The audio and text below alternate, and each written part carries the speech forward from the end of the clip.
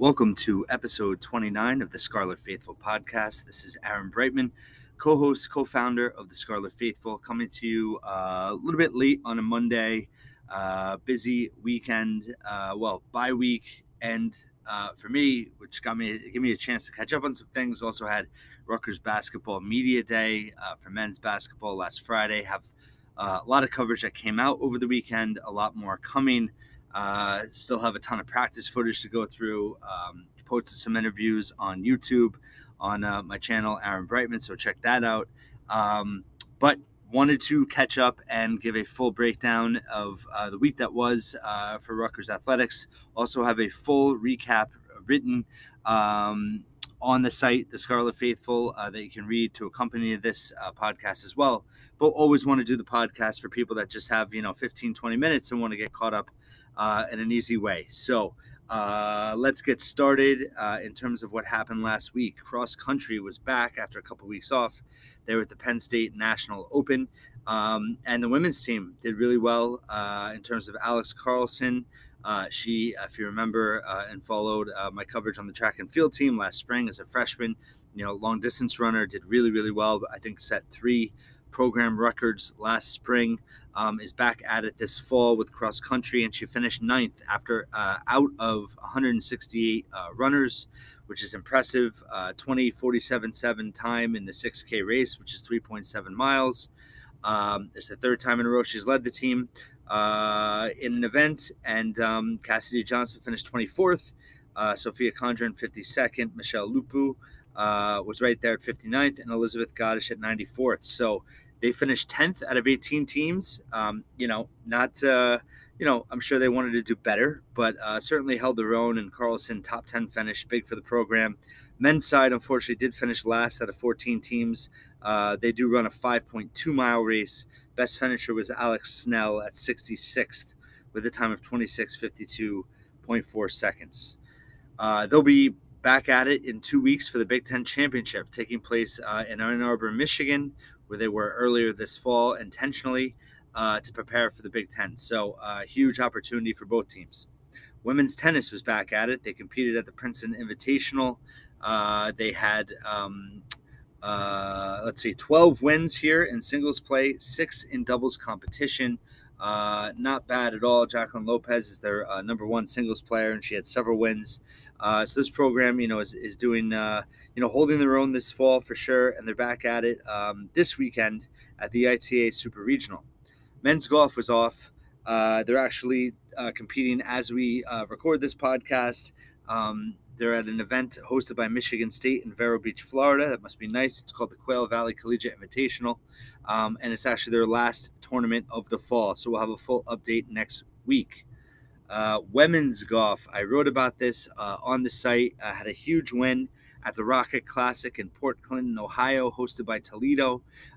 They won the team title, start to finish, led all 3 rounds, and they had a 1-2-3 finish individually with Rike Nordvik winning the individual title with a 6-over par 222. It was their first win of her career. And then you had Leah Devine, who won a tournament earlier this fall. She finished 1 stroke behind, and then in 3rd place at 10 over par was Maeve Rossi.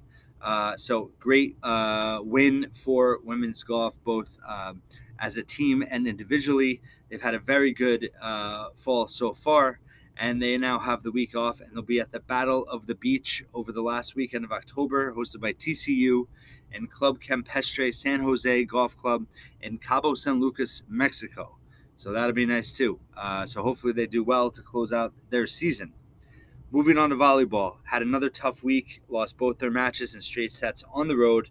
They were at Illinois last Wednesday. It was actually on ESPN2, a great opportunity for them on national TV. And they did battle the Illini. The second set, they lost actually. They pushed them to 1 extra point past 25, lost 26-24.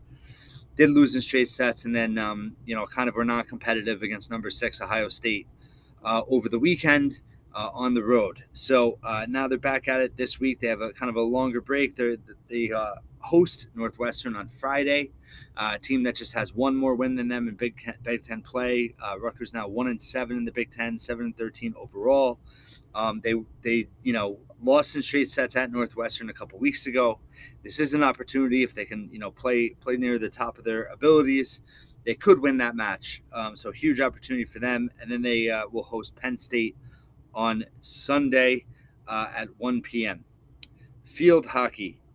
Wow, what a heartbreaking loss on Sunday. And I laugh because my heart breaks for them. Merit Civico's team has just shown so much heart this season, playing ranked team after ranked team, coming off their biggest victory of their season, beating number 3 Northwestern last week 2-1 at home, tied for the highest ranked regular season win in program history, coming against Northwestern, the defending national champs, and gave them a ton of confidence going into Sunday's game against number 2 Maryland, who is at the top of the Big Ten standings. They're now 14-1, 7-0. And Rutgers gave them everything they could handle. They scored an early goal. They were trailing 3-1 late. Rutgers stormed back and scored twice in the final 5 minutes to tie up the game, only to surrender the game-winning goal with 41 seconds left to play. Heartbreaker, stomach punch loss. But, really shows what this team is capable of. They've had a little bit of an up-and-down season, obviously trying to find their identity, replacing a ton of key contributors over a period of years. From last season and beyond, their best season ever last year, earned that number 1 ranking going in the NCAA tournament, won the first ever Big Ten tournament in Rutgers athletics history. So, it was going to be a process, but I think that this team is really establishing their identity. And, it's for them, the key is scoring. Their defense has, even though they've given up some goals, Sophia Howard, an unenviable task of following Gianna Glatz, arguably the, right up there with the greatest goalkeeper in college field hockey history. Sophia Howard made some ridiculous saves on Sunday against Maryland. She had 9 saves overall. And Marika Jardine, Indy Vanek, and Garamina Carasano all scored for Rutgers. Rachel Houston had all 3 assists. They were outshot 20-7 in the game. Maryland had an 11-3 edge in penalty corners, and Rutgers just hung right there and gave the Terps everything they could handle. Merit Civico playing her mentor, and she's a Maryland alum, having won a national title there as a player. Rutgers was fired up for her and, gave them everything they could. So obviously crushing loss, but, the great thing about this, they were number 17 in the RPI coming into the week, and now they have a ton of opportunities to still improve. They will travel to number 11 Syracuse on Sunday. Field hockey, by the way, ranked 20th going into this week, but RPI, they were 17th, right on the bubble for the NCAA tournament. They'll head to Syracuse, number 11, on Sunday, October 23rd. Then they'll return home to host number 4 Penn State, currently in second place in the Big Ten, just 1 loss on Friday, October 28th. And then they'll end their regular season at home, Senior Day, Sunday, October 30th, against number 17 James Madison. So, and then you head into the Big Ten tournament, assuming they qualify the top 8 teams, which they should. Right now they're in 6th. Really could use one more conference win, and that James Madison win, and that would really boost their RPI. And they could go either way at this point. And obviously with their performance in the Big Ten tournament, but they're fighting for an NCAA tournament bid, and they're giving the top teams in the Big Ten, tremendous fight. So good for them, and we'll follow them the rest of the season. Men's soccer. Now 6-3-5 overall, 2-2-2 in Big Ten play. They had a must-win against an inferior Stony Brook team, RPI 125, on Wednesday. Beat them 2-0. Fairly, I don't want to say easy, but they took care of business the way they needed to. They beat goals from MD Myers, the leading scorer in the Big Ten, and Pablo Avila. It was their second shutout of the season. Freshman goalkeeper Kieran Dalton made 4 saves in the net. And then they suffered a really tough loss on Sunday at Michigan State, a team, that's done real well in Big Ten play, but overall had a losing record. RPI-wise, Rutgers was 42nd. Coming into the game, Michigan State 69th. Michigan State won relatively easy, was up 4-2, was up 3-2 at the half, scored in the 75th minute, was leading 4-2 up until the 90th minute when MD Myers scored another goal, complemented Hugo Lukwenik and Ola Mayland, who scored earlier in the game. But, listen, this team has expectations to make the NCAA tournament. We wanted them to finish top half of the Big Ten. and that's, this loss did not help either cause. They are now dropped to, the right around fifth and sixth, right there in Big Ten play. They do host Michigan at home on Friday, October 21st. Michigan's not having a good year at all.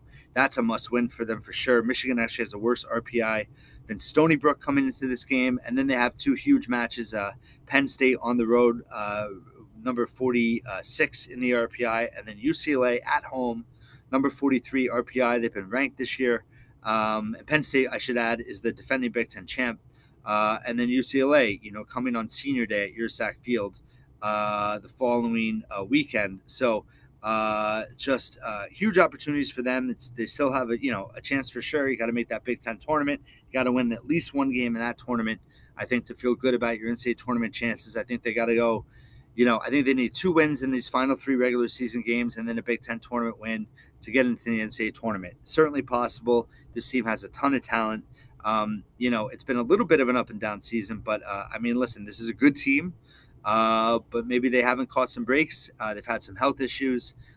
So this is a big close here coming up for them, a program looking to make the NCAA tournament for the first time since 2015. Rutgers women's soccer coming into the week ranked number 8th nationally. They had a disappointing game on Thursday, a 2-2 draw against Minnesota, a team that I believe just had one Big Ten win coming in. Definitely having a little bit of a down year. I think they've moved up they're in the top 8 right now after a good weekend for them. And Rutgers had a lead twice, and they couldn't hold it. Riley Tiernan had a goal very early on. Allison Lynch had a great header in the second half, but they couldn't hold on. And that kind of draw does hurt them in the Big Ten standings. They did dominate Wisconsin, who's now lost 3 straight after starting 5-0. On Sunday, on senior day, goals from Becky Fluchel and Sarah Brocious. So Rutgers is now in 3rd place in the Big Ten. Their record overall is tremendous, 13-1-2. They're now 5-1-2 in Big Ten play. Megan McClelland got her NCAA leading 43rd shutout on Sunday of her career. She also made history, becoming the NCAA's all-time minutes leader on Thursday. So she's just making history left and right. She's 2 shutouts away from tying Casey Murphy's all-time program record, who, by the way, is starting for the U.S. women's national team, in case you weren't familiar with her. So she's a legend, and Megan McClellan establishing her own legacy as well. So very interesting final week scenario for Rutgers women's soccer. Currently in 3rd, like I said, they're tied with Ohio State, who they did beat 2-0 earlier in the year. Michigan State and Northwestern tied for first place going into yesterday on Sunday, and Michigan State won 2-1. So they're now alone in first place. They're 5 points ahead of Rutgers and Ohio State. They're 3 ahead of Northwestern. So the schedule is quite interesting. Rutgers will go to Michigan on Thursday night. Michigan having a bad year for the Wolverines. Rutgers has to win that game to give them a chance to go to East Lansing on Sunday, regular season finale, to play Michigan State. Now, they need help to catch the Spartans. And ironically, Ohio State will play both Michigan State on Thursday and Northwestern on Sunday. So scenarios, all kinds of them. The crazy thing is the Big Ten is so good this year and so tight. Rutgers hasn't even clinched first round home game, which the top 4 seeds out of 8 get that home game. Rutgers right now tied for 3rd, but no guarantees if they don't close out with wins in their final 2 games. So essentially, a lot has to happen for them to defend as regular season champions. At a minimum, they have to win both games against Michigan and Michigan State, and Ohio State needs to beat Michigan State on Thursday. If that happens, then it comes down to the Northwestern-Ohio State game. If Ohio State beats Northwestern as well and Rutgers wins both, then they will tie with 23 points for first place and share. From all the tiebreakers I can find, it seems as if they tie in points, they will share the conference title. The head-to-head win for Rutgers will only apply to the tiebreaker in the Big Ten tournament, which will make them the number 1 seed. Now, what we want to happen is Rutgers to beat Michigan and Michigan State. We want Ohio State to beat Michigan State on Thursday and then to lose to Northwestern on Sunday. And if that scenario happened, Rutgers would sit atop the Big Ten standings on their own, 1 point ahead of Northwestern for the title. So lots to unpack there. I need more coffee just thinking about it, and I'll have plenty of updates during the week. And I should note Northwestern. They could lose to Iowa, although Iowa, heavy underdog in that game. So big week for Rutgers women's soccer. The bottom line is, even if they don't repeat as regular season champs, they're well positioned for the NCAA tournament. A high seed they will get. And listen, I think if they don't win the regular season title, I think that could give this team an edge to win their first ever Big Ten tournament title. So lots of soccer to be played for women's soccer. Tremendous season so far. Lots of opportunities ahead. And lastly, football, much needed bye week after the firing of offensive coordinator Sean Gleason. Interim offensive coordinator Nunzio Campanile has taken over. Have a bunch of articles from last week in terms of him tailoring the offense around the personnel and establishing identity. How they'll look against Indiana this week remains to be seen, but I think there should be some confidence in his approach. And then also I wrote about how I think he could be, obviously if he has to show progress, but he really could make the most sense as the long-term option at offensive coordinator. And then I also had a list of potential candidates as well. On Monday, just an hour ago, head coach Greg Schiano announced that for the first time in a long time this season, actually the first time, because Vedral wasn't available when Wimsatt was available, all three quarterbacks are going to be able to play on Saturday against Indiana, the homecoming game at Rutgers. Doesn't mean they will, but all three are available. He was also asked about his thoughts on developing talent versus trying to win. And he essentially said he's always going to try to win every time that they develop in practice and the offseason. It's about who puts his team in the best position to win. So read into that what you will. It was said that Gavin Wimsatt is he didn't say fully healthy, but said a full go, able to, fully practice last week. So that's a good sign. Noah Vedral, his hand is recovering. Didn't sound like he was 100% yet. And then you have Evan Simon. My hunch is you're going to see Vedral and Wimsatt.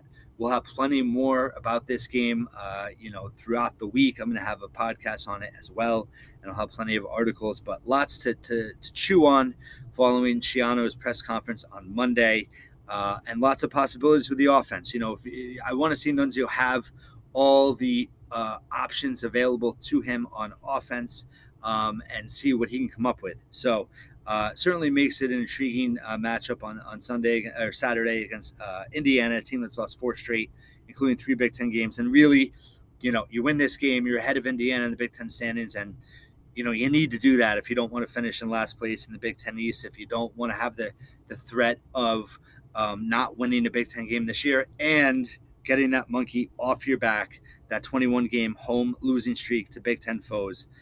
It needs to go away on Sunday. We're over 1,800 days away since the last win against Maryland, November 4th, 2017.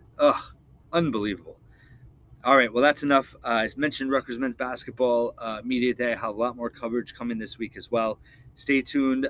Thanks for listening to this episode. You can find all our podcasts wherever you find podcasts. Our YouTube channel, Aaron Breitman, have a bunch of men's basketball player interviews. I'll have some practice footage up soon enough. And also my video podcast when I have guests.